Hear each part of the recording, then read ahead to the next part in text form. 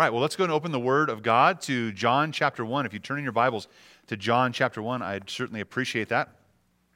Continuing on now through our series, we got back on. I know you heard from Ryan and heard from Larry the last couple weeks, and God just blesses us with gifted men and teachers in our church to present the Word of God. So that's an amazing thing that we have.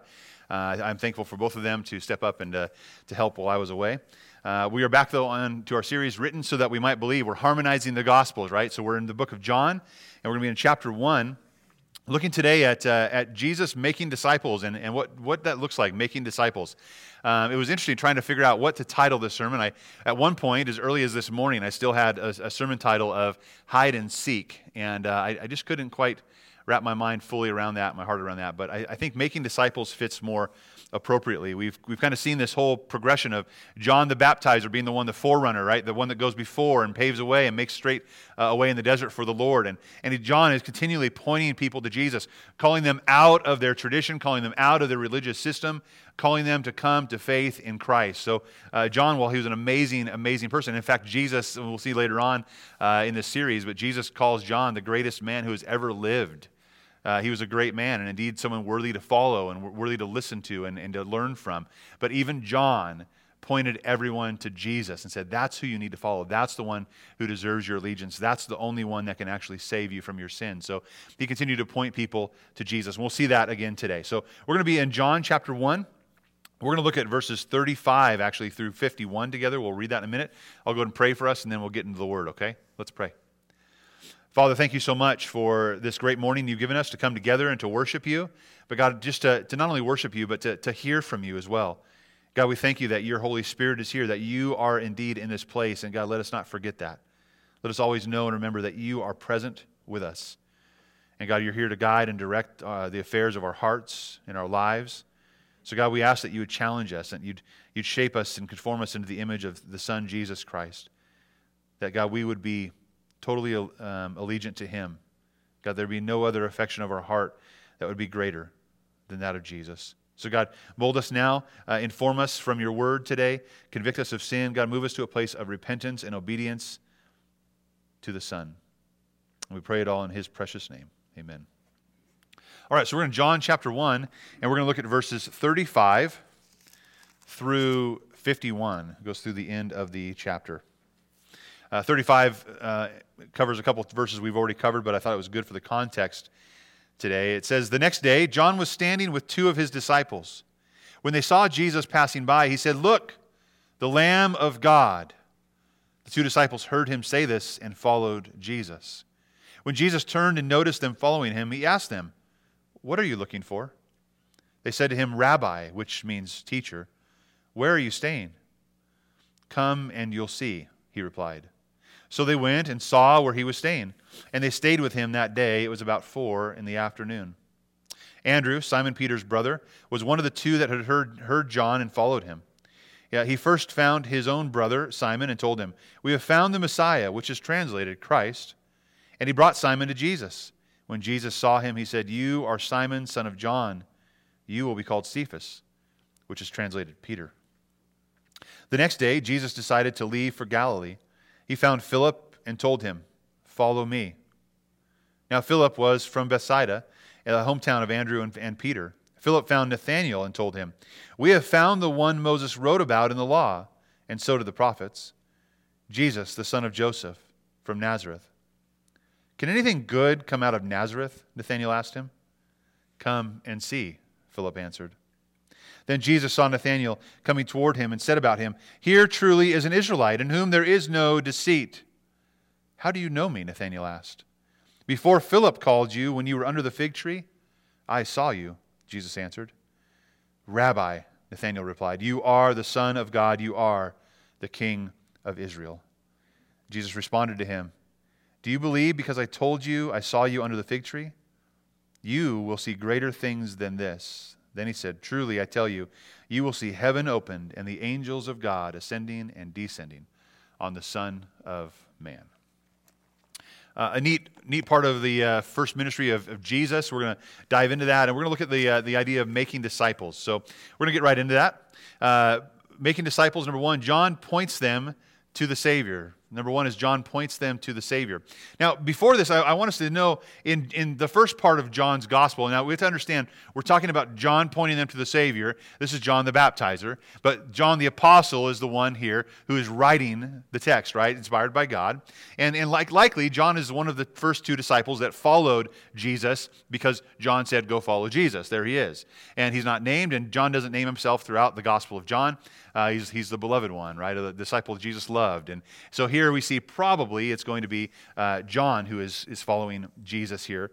And then what we find also, though, backing up in John, I want us to see this idea because there's a lot of come and sees in this text. Like let's see, let's experience. I want you to see it with your own eyes and be transformed. But backing up, John the Apostle, writes about Jesus in verses 10 through 16. He says that he, that is Jesus, or the Word, was in the world, and the world was created through him, and yet the world did not recognize him, right? Recognize. There's that, you can circle that or underline it, see. They didn't see him. They didn't come and see. They didn't recognize him. Oftentimes they're too busy with their lives, or too busy with themselves, or too busy with their religion, and they didn't see him. He came to his own, and his own people did not receive him. But to all who did receive, here's the promise, but to all who did receive, he gave them the right to be children of God, to those who would believe in his name, who were born not of natural descent or the will of the flesh or the will of man, but of God. So John's setting up this gospel, and we'll see this idea of being born of God throughout the Gospel of John, and to be born again. But these are to people who did receive. They saw, they recognized, they came and saw Jesus, and they were changed forever through faith in him as they believed and received. In verse 14, it says, the Word became flesh and dwelt among us. And it says, we observed. And see, in God, in the flesh, God revealed himself and revealed his glory to us. And it says, we observed. There's that scene. We observed his glory as the one and only Son from the Father, full of grace and truth. This is amazing here. They didn't see originally, and now we say we observed. We are seeing. We see when our hearts and eyes are open to the Father, what we see is the Son of God sent from the Father who is full of grace and truth. John testified concerning him and exclaimed, this was the one whom I said, the one coming after me ranks ahead of me because he existed before me. Indeed, we have all received grace upon grace from his fullness.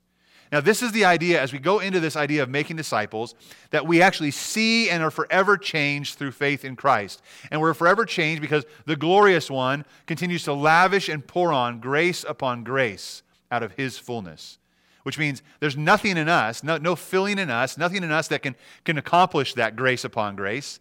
It's only in the fullness of Christ, of God come to earth, that we receive grace upon grace by his fullness. So understand, that's the context we walk into these next verses with. We walk into it saying, we need to observe the glory of the one and only Son. We need to receive him by faith. And then we will receive him. We will also receive and be lavished upon us grace upon grace from him and from his fullness. What we see in Christ is grace upon grace and a call to receive him as Savior. So the first point again, making disciples, we see that John is pointing them, those his followers, to Jesus, to the Savior. He points them to the Savior. You look at verses 35 and 30 through 37 in our text today. The next day, John was standing with two of his disciples. When he saw Jesus passing by, he said, look, the Lamb of God. The two disciples heard him say this, and they followed Jesus. Listen, if they want the Savior, there he is. He's right there. And when they go follow him, they're not following a trend. They really wanted a Savior. They wanted to know who the Messiah was, who the promised one was. And later on, we'll see that question needs to be put in our heart. Who are we looking for? What are we really looking for when we come to the Savior, when we come to Jesus? Because some people aren't looking for a Savior. They're looking for a spiritual crutch or a fix of some sort or an allegiance. But they were not looking for a trend. Jesus did talk about those people who didn't really care about what the Savior had to offer. All they cared about was their belly. He said this in John 3, verses 25 to 30. There's a story, a dispute arose between John's disciples and a Jew about purification. Sorry, this is John talking to his disciples. They came to John and told him, Rabbi, the one you testified about who was with you across the Jordan is baptizing, and everyone is going to him. Like, oh no, we had a thing going on and Jesus came and stole our thunder and now everyone's leaving and going over there. They were worried about that for some reason. Right? They wanted to make this movement happen and continue forward. And John responded, no one can receive anything unless it's been given to him from heaven. You yourselves can testify that I said. So John's putting them in their place, saying, listen, I said I am not the Messiah, but I've been sent ahead of him. He who has the bride is the groom. But the groom's friend who stands by and listens for him rejoices greatly at the groom's voice. So this joy of mine is complete. And here's what John said. He, that is Jesus, he must increase, but I must decrease. He must increase, but I must decrease. The one whom Jesus said about he's the greatest man ever. He had people that were following him through thick and thin and wanted to be around John and hear from John and learn from John. But all the while, John continually pointed them to Jesus. Making disciples means pointing people not to heroically follow Jesus, but to humbly follow Jesus. To humbly turn to the one who can take our place and forgive our sins through faith. And this is important. So many people want to follow someone. Think about David's mighty men who followed David. What was their job? Was their job to sit under his feet and learn from him? No, their job was to protect David at all costs. They were David's defenders. They were the ones that went with David, surrounded David, fought on behalf of David. They were the king's army, the king's mighty men. And oftentimes we think that's the way allegiance should be. We're going to fight for this. We're going to just do whatever we can to make sure that this figure is protected. Let me ask you, does Jesus need your protection? He doesn't, does he? Jesus doesn't need you to protect him. See, when we follow Jesus, it's not like following a king or a leader and saying, I'm going to defend and support and I'm going to do whatever I can. And listen, this is that crazy time of year and season in our country, right? This political stuff going on. I support so-and-so. I support so-and-so. Great. And maybe you should support Jesus, but Jesus doesn't really even need your support. What he wants to do is say, I'm here to support you. So when John says, look, the Lamb of God, we see him say other places, look, the Lamb of God who what? Takes away the sin of the world. What he's saying is, you and I do not need to go and fight for and defend for Jesus. He has done it for us. And we are in desperate need of what he can offer us. And John knew. He said, I'm not the Savior. I'm not the Messiah. I'm not the one who is going to go to the cross. I'm not the Lamb of God, the perfect Lamb sacrifice who will die on your behalf. That's not me. But Jesus is. And don't go over there heroically following him like, oh, we're going to defend you and we'll pull out the sword and do whatever we take. We see that even with his disciples trying to do that, right? Jesus said, no, I'm God. I've got this handled. You have more of a need for me than I have a need for you. Your need is to be forgiven of your sins. So we must humbly come to him and turn to him in faith, turning to the only one that can take our place and forgive our sins. And that's Jesus. It's not John. Many follow someone to show support, but we follow him the way sheep follow a shepherd because we need to be protected. We need to have our sins forgiven. We are weak and he is strong. We are foolish. He is wise. We are hungry and he is the bread of life. And when we are thirsty, he is the living water. He is the lamb that was slain. And he is also the great shepherd of the sheep. We need him. So John is pointing people to Jesus because they need him. We ought to do the same. And Jesus speaks about this later on too. He's reclining at the table at Levi's house. This is Mark chapter 2. And many tax collectors and sinners were eating with Jesus and his disciples, for there were many who were following him. When the scribes and Pharisees saw that he was eating with sinners and tax collectors, they asked his disciples, why does he eat with tax collectors and sinners? And here's the idea. These people aren't there to support him. These people aren't there to defend him. These people can't obviously carry out the offices that he would have them carry out as king. Why is he dining with these people? Jesus' response was amazing. When he heard this, he told them, it is not those who are well who need a doctor, but those who are sick. I didn't come to call the righteous, but to call sinners. That's what Jesus is all about. He's not here to call the righteous and surround himself with an army. He's the one that fought for us. He's here to call sinners to humbly repent of their sin and believe in faith that he is the one that can forgive us. So for you and I, humble yourself. See, observe your need for the Savior and run to Him because He is the great shepherd, the Lamb that was slain for you and for me. It also means when we point people to Jesus, we aren't pointing them to some political stance. We aren't, or a government agency or a king with like all these offices that we're going to be in charge of things. When we're pointing people to Jesus, we have to let them know that they have a need for Him. He doesn't need them, they need Him. That leaves us number 2. On this journey of making disciples, we see that the disciples are invited to come and see. They're invited to come and see. So the 2 disciples followed Jesus, right? The next day, it said John was standing with his 2 disciples, and when he saw them passing, he said, "Look, the Lamb of God," and they followed Jesus. Then it goes in and says, when Jesus turned and noticed them following Him, He asked them, "What are you looking for?" This is a key question. This is so key for our heart to really be exposed. What are we looking for? When we follow Jesus, what are we looking for? Are we looking for some kind of stability or a crutch? Are we looking for some kind of a club to be a part of? What are we looking for?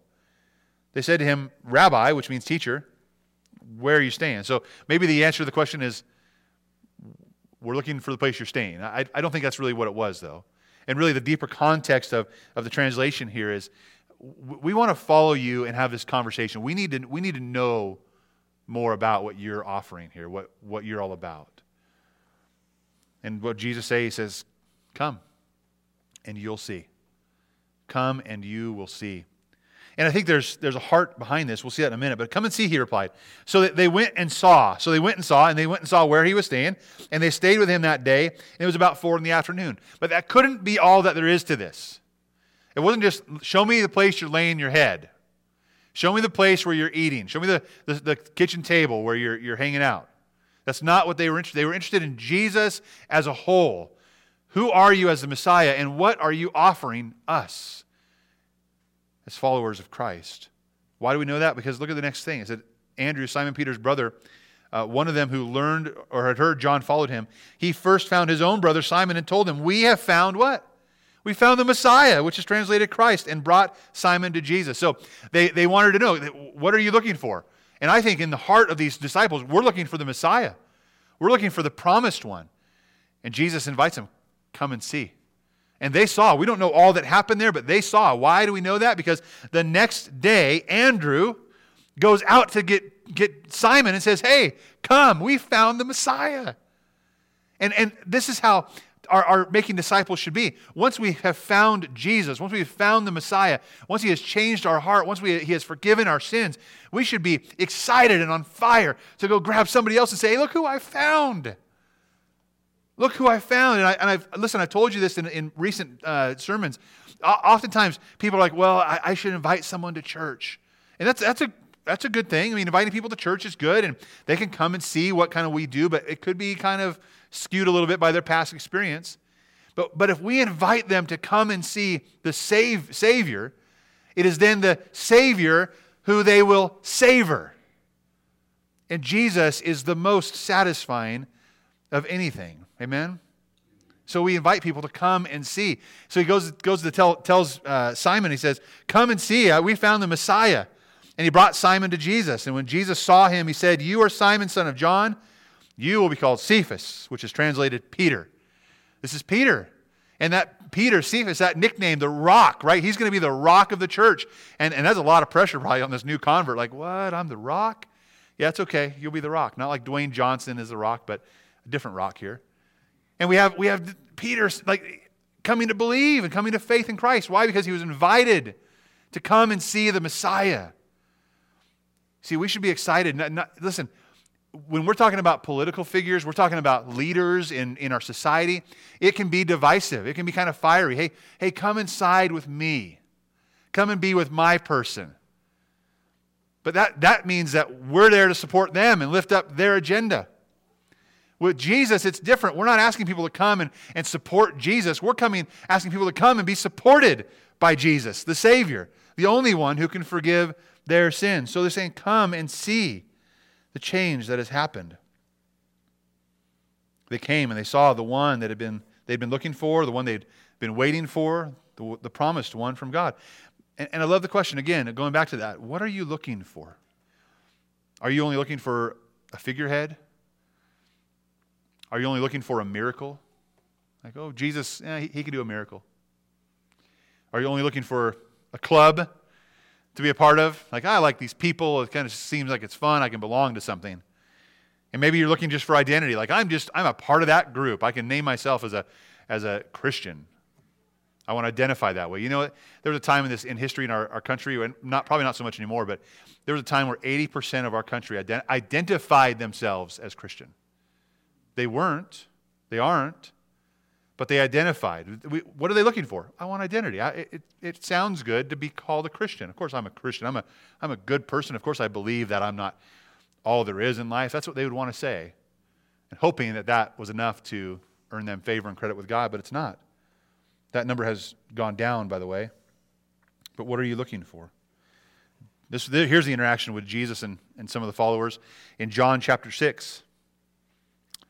Jesus had left and gone on the sea and went to the other side, and they were like, where'd he go? What happened? Let's find him. We need to find Jesus. And when they found him on the other side of the sea, they said to him, Rabbi, when did you get here? Like, where have you been? You slipped away. Jesus answered, truly I tell you, you are looking for me. So what are you looking for? You are looking for me not because you saw the signs, but because you ate the loaves and were filled. Now, I want to pause there for a minute. Not because you saw the signs. Not because John came as a forerunner and said, listen, this is the Messiah. This is the promised one of God. Here's what Moses and the prophets have to say. This is the one. This is Jesus. Not because you saw all those signs pointing to me, but because you ate the loaves and were filled. There's a miracle that happened. We had a couple fish and some loaves, and we fed thousands with it. You come to me because you were filled with food. Don't work for the food that perishes, but for the food that lasts for eternal life. There's something more to this, right? Which the Son of Man will give you, because God the Father has set his seal of approval on him. There's an eternal aspect to this. It's not just the temporal. It's not just the earthly, the flesh. There's an eternal reward here, an eternal approval. They asked then, what can we do to perform the works of God? They asked. We want to identify with you. We want to be on this. What can we do? And he very wisely answered, the only answer he could. Jesus replied, this is the work of God. This is the work of God, that you believe in the one he has sent. That you believe in the one he has sent. See, when the invitation is out there to come and see, we come and see Jesus. We savor Jesus, and we believe through faith that he is the one that has been sent for us, the Lamb of God who takes away the sin of the world. And listen, when we come and see and we believe, we are forever changed. He makes us new. He called Simon. He said, I'm going to change your name. You're not Simon anymore. You're Peter. Later says, on this rock, Peter, on this rock, Cephas, I will build my church. Listen, there's no greater life or identity than the one that Jesus gives you. This is an outpouring of his grace upon grace that we receive, that we observe, that we receive. We believe through faith in Christ. He will change everything. Number 3, in making disciples, Jesus calls them to follow him. He calls them to follow him. So we've seen that John points to the Savior. Hey, there's a Savior, and we ought to be doing that in our lives. Hey, my friend, my family, here's the Savior Jesus. Here's the Lamb of God. It's not some public interest group. It's not some little political rally we're doing. This is the Lamb of God who takes away the sin of what? The world. Everyone has sin. Everyone has a need for the Savior. Everyone needs that Savior. And then we're invited in that conversation. We're also invited to come and see. Not just invited to church or invited to the club or invited to the identity. We're invited to have a new identity through faith in Christ. We're invited to come and see that he is the Savior and to savor him. And then in that calling, Jesus calls them to follow as well. See, Jesus is at work here too. They're seeking the Savior, and the Savior is seeking them. Let's look at verses 43 through 46. The next day Jesus decided to leave for Galilee. He found Philip and told him, follow me. Now Philip was from Bethsaida, the hometown of Andrew and Peter. Philip found Nathanael and told him, "We have found the one Moses wrote about in the law, and so do the prophets, Jesus, the son of Joseph, from Nazareth." "Can anything good come out of Nazareth?" Nathanael asked him. "Come and see," Philip answered. I love this exchange. There's an amazing thing here. And sometimes Nathanael gets a bad rap because he kind of disses on Nazareth, right? I mean, here's the deal. Philip he's heard and responded to Christ, and this is a neat thing. Philip's heard and responded to Christ, and then what does he do? He goes sharing Christ with other people. He says, I got a friend, Nathanael. I've got to go talk to Nathanael and let him know all about Jesus. And he goes and tells him, we found the one. We found the one. We're pointing him to the Messiah. We're pointing him to the one the prophets talked about. It's Jesus, the son of Joseph from Nazareth. Maybe you've heard of him. I don't know. And his response is just that classic, can anything good come out of Nazareth?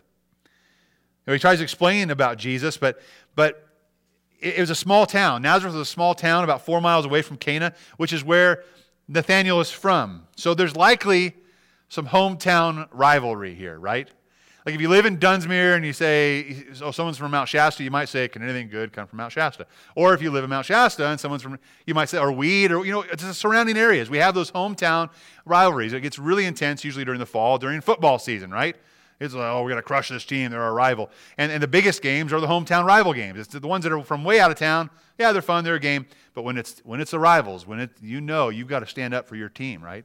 So Nathanael might know a thing or two about Nazareth. And he might just be a little bit of hometown rivalry. He just blurts out there, can anything good come from Nazareth? I think there's more to that statement, though, than that. Because something's going on in Nathanael's heart here. And we'll see that in the next point, in the next part of the passage. But Jesus is calling people to follow him. And so he calls Philip and says, follow me. And then Philip goes out and says, what does he say? The same thing we saw just in the point previous. How do you win the argument? How do you win an argument with someone that's talking about hometown rivalries?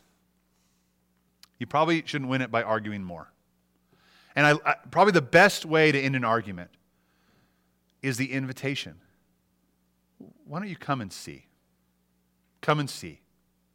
And then someone has the opportunity to say, no, I'm not going to. I'm just going to reject it altogether. Any notion that was there, I'm done with. But I loved how Philip went to Nathanael and said, "Here, we found the Messiah. We found him." Nathanael's skeptical, like, well, Nazareth, really? Instead of arguing more and more about it, he said, just come and see. Come and see. You and I would do well to respond that way. Come and see. Our words won't win every battle, but seeing and encountering the risen Lord changes lives. Come and see. He invites us to come and see and to follow him and to come and find rest for our souls. Jesus is probably calling you, or has called you. Come, follow me. Come and see. Come, follow me. Come, find rest. I hope you'll respond. Finally, number 4, in this adventure of making disciples, number 4 is this: the Lord is in this place. The Lord is in this place. We're going to focus in right now on Nathanael and on what Jesus said to Nathanael and what Nathanael very well may have been thinking while he was all alone under this fig tree. So let's look at 47 through 51. Then Jesus saw Nathanael coming toward him and said about him, "Here truly is an Israelite with whom there is no deceit." "How do you know me?" Nathanael asked. "Before Philip called you, when you were under the fig tree, I saw you," Jesus answered. "Rabbi," Nathanael replied, "you are the Son of God. You are the King of Israel." And Jesus responded to him, "Do you believe because I told you I saw you under the fig tree? You will see greater things than this." Then he said, "Truly I tell you, you will see heaven opened and the angels of God ascending and descending on the Son of Man." Well, a couple things we see here. We see that Jesus sees Nathanael under the fig tree when he wasn't actually present. So he is omnipresent. We see that Jesus is omnipresent, and he reveals himself to Nathanael as omnipresent. Nathanael being someone who would understand that God is only omnipresent. And then he talks to his heart. He's like, I know what you were thinking, what you were contemplating. And this is the omniscience of God. I know everything. You can't hide from me. Even though you're all alone and you feel all alone, you can't hide from me. What I want us to kind of look at here is this word guile and deceit. In the first thing it says, "There you are a true Israelite with whom there is no deceit," or guile, some translations say. Some have actually translated this to mean with whom there is no Jacob, referring way back to the ancestor Jacob. And I'm going to read something about Jacob. Jacob was born in Esau. Jacob was the second born, not the firstborn, but he cheated Esau out of the birthright, right? And then out of his father's blessing. Esau got really, really angry about that. And he says, Esau, in Genesis 27, Isaac says, "Your brother came deceitfully and took your blessing." So Jacob and deceit, right? So he said, Esau responded, Isn't he rightly named Jacob? For he has cheated me twice now. He took my birthright, and look now, he's taken my blessing. Then he asked, "Haven't you saved a blessing for me?" Esau got mad because his brother, the cheater, Jacob, the deceitful one, the cheater, took his blessing. He took his birthright. And Esau got so mad, he intended to kill Jacob. So their mom favored Jacob and said, "You need to get out of here. You need to go. You're about to get killed. Maybe this will all kind of pass over and your brother will be fine in a couple days, but go and get out of here." So Jacob, it's one of those things, you feel like you're blessed, you feel like you have the birthright, but you've cheated your way into that. And now your family's upset, right? Now your brother's upset. Now you could be killed by your brother because of what you've done. It's like, did I really win? I don't know if I really won. And he heads out into the desert. He's like, I'm going to go. There's this wondering going on, and there's the language we're going to see both with guile and then some other connections we'll see. I'm going to read the rest of this text in 28, and starting in verse 11. So Esau wanted to kill him. Jacob went out, and it said, Jacob, when he reached a certain place and spent the night there because the sun had set, he took one of the stones from that place, put it there at his head, and lay down in that place. Nice pillow, right? It's a wonderful pillow. I need a rock. I'll put a rock under my head. Just think of the loneliness. Think of the despair. Think of the picture here. Like, what is there? This is just tough and hard, and I don't like what I've done. I'm not sure I can swallow this. And then he dreamed. And there's some verbiage here connecting to what Jesus said to Nathanael that is why I think that we see something more deeper here going on, at least potentially, than what is really seen. He said, then he dreamed.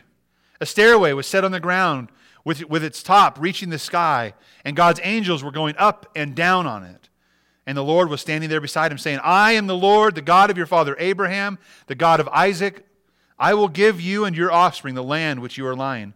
Your offspring will be like the dust of the earth, and you will spread out towards the west and east and north and south. All the peoples of the earth will be blessed through you and your offspring. Look, I am with you and will watch over you wherever you go. I will bring you back to this land, for I will not leave until I have done what I have promised. When Jacob awoke from his sleep, he said, surely the Lord is in this place, and I did not know. Now listen, this is not all about Jacob. This is not all about how good Jacob is. Jacob is not. He's full of guile, and he's a cheater. He's a deceiver. And later on, eventually in his life, what does he do? He wrestles with God, finally. And his name is changed from Jacob to Israel. Eventually, God gets through to Jacob. But before that, Jacob is full of guile, full of deceit. But even still, God is going to use Jacob and use Jacob's descendants as a place to show his promise and his covenantal love and to pursue him. So it's an amazing thing. Jacob feels all alone, dry and parched, laying on a hard rock. And when he dreams, he's seeing angels going up and down from heaven on this ladder, right? Jacob's ladder, this staircase.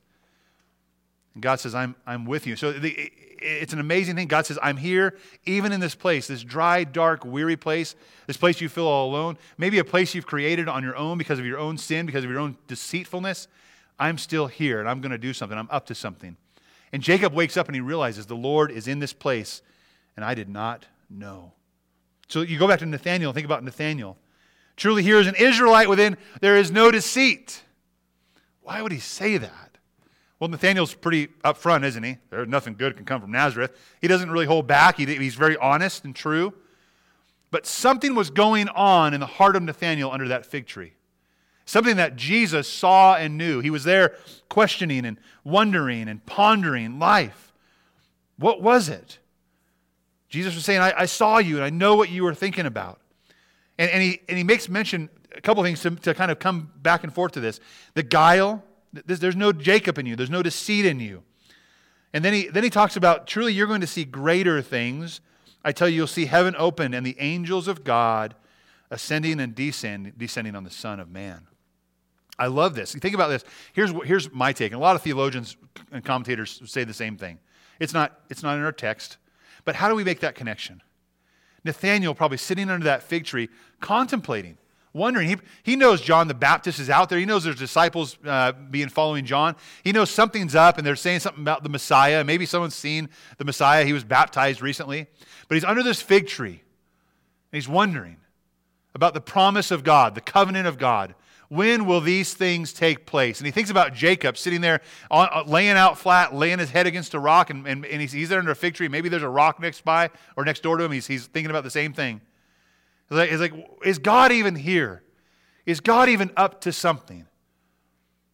Just like Jacob was promised, yes, God is up to something, and God will continue to pursue his people through Jacob, and that the Lord surely is in this place, that you are not alone. You just might not have known. He goes on to further that. He says, not only are you going to see the angels descending and ascending into heaven like Jacob saw, and how God said the promise is real and it's going to continue on. He says, in fact, I am the one they're going to be ascending and descending on. I'm the promised one. I'm the fulfillment of that promise to Jacob. I am here as the way from earth into heaven. And right away, that hits Nathanael's heart. He knows, and he says, Rabbi. He changes his heart. Rabbi, you are the Son of God. You are the King of Israel. When Nathanael responds to Philip's invitation to come and see, he exposes himself then to the Messiah, and he knows instantly that Jesus is the answer to Jacob's dream and to the longings of his own heart. He has found the Savior, the promised one. And the last thing I want us to see here is the Lord is in this place. The Lord is in this place. It's so important for us. One of the great tragedies of the Christian faith is that we go through life forgetting that the Lord is in this place. He sees, He knows, He's here, He's there. He's with us. In many ways, we've downplayed the power and the presence of God and the Holy Spirit to the extent we don't even see Him at work. We sit there under the fig tree, we lay down on the rock that is our pillow. We wonder, is He really there? But God is in this place. And sometimes we just don't know it. We go to work, and we don't know it. We don't know He's there. We go to school, and we don't know that He's there. We have personal relationships with people, and we forget that He is there. We just don't know it. This mentality is even intruded into the church, and the danger is for it to intrude into our church. That we come together and we sing songs of praise, we pray together, we worship together, but we don't really know that He is here. He is here in our midst. And listen, that form of belief, that form of Christianity is empty and not at all interesting to the world. They don't need more religion. They need to see and seek and savor the Savior. We must realize that in the deepest times of loneliness, of sorrow, or in the busiest routines of life, that God is here. That God is here, that God is right there. And listen, He is calling us to come and see. He's calling us to be made new, and He's calling us to invite others to seek and savor Jesus Christ. Amen? So let's go make disciples. Let's stand and pray together.